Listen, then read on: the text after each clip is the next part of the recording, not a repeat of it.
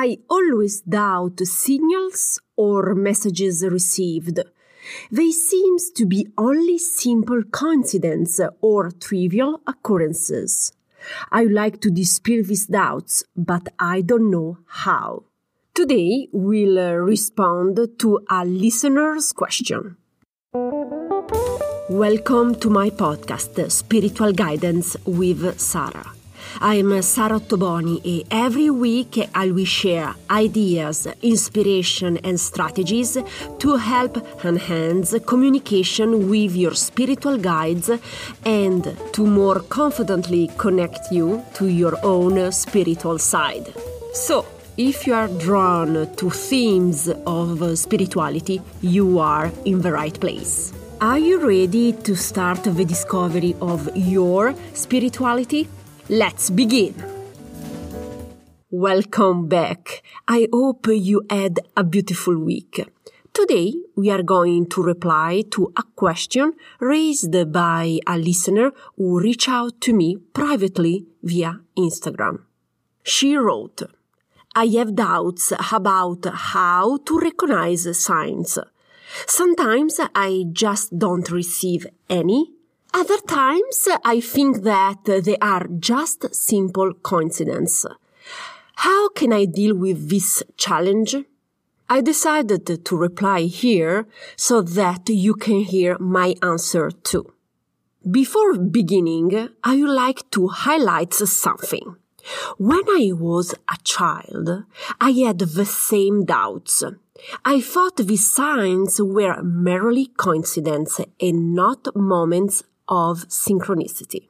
More than anything, I wanted to avoid inventing with my brain the answers I desired, to be completely impartial and receive the correct message from my spiritual guides. In essence, I was trying to avoid inserting myself. So, at the start, I too doubted everything. I had a lot of doubts. To feel certain, you know what I did? I asked my guides repeatedly the same question 1,000 times. Sometimes I even overdid it. But being a rational and pragmatic person, even since I was little, I had to be sure. And I wanted to know that it was not me who was creating the answers. If you find yourself in the same situation, here's what you can do. The solution that allowed me to move forward is this. 1.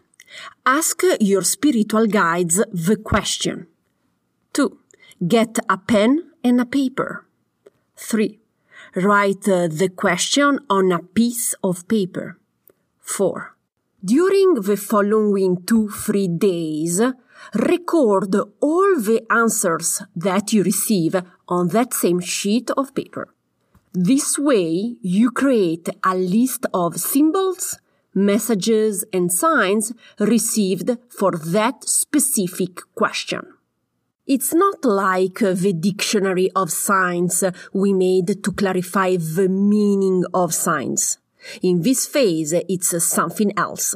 Here, we are just trying to document all the signs sent by the guides in regarding to that specific question. Why do I recommend making this list? For 2 reasons.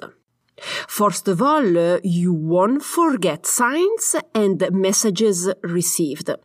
All too frequently, I realize only 2-3 days later that I couldn't remember certain details.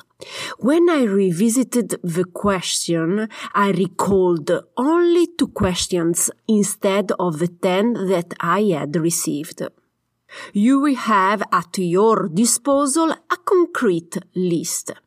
If your rational brain tries to create excuses and makes you doubt the veracity of your list, you will have 5-6 events or received message in front of you. it will become much more difficult to doubt these signs.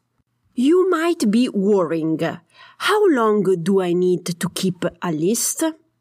Personally, I did it for 3 months. It took me 3 months to trust myself. One of my clients did it for only 3 weeks, another for 5 months. If after 2 or 3 answers you still have doubts because the signals received seems trivial or too simple, what can you do? Ask for an absurd answer, like show me a fuchsia cat. Or ask, as one listener did, for a pair of signs, like an horse followed by a succession of number 4 repeating. The true challenge in this moment is not wherever you receive an answer or not, or whether these messages are even correct. The true challenge is something else. To increase your self-confidence, to bring out your intuition, and to rely on intuition rather than rationality. All our lives we have been taught to reflect, to make calculations automatically, to study how to do things correctly.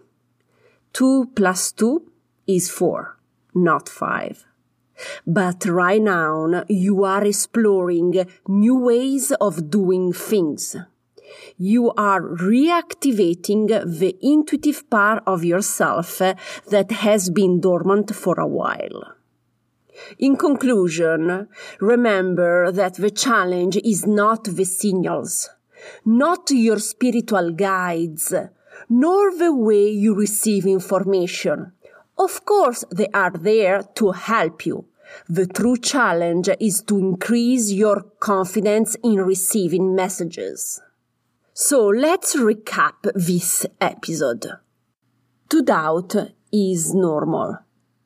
To lessen the impact of any psychological aspect, I recommend making a list of signs as a tool to contrast your fears and your doubts. Remember that the true challenge in this moment is only one: to learn how to trust yourself. I hope this episode was useful to you. If you have any questions, feel free to reach out to me privately.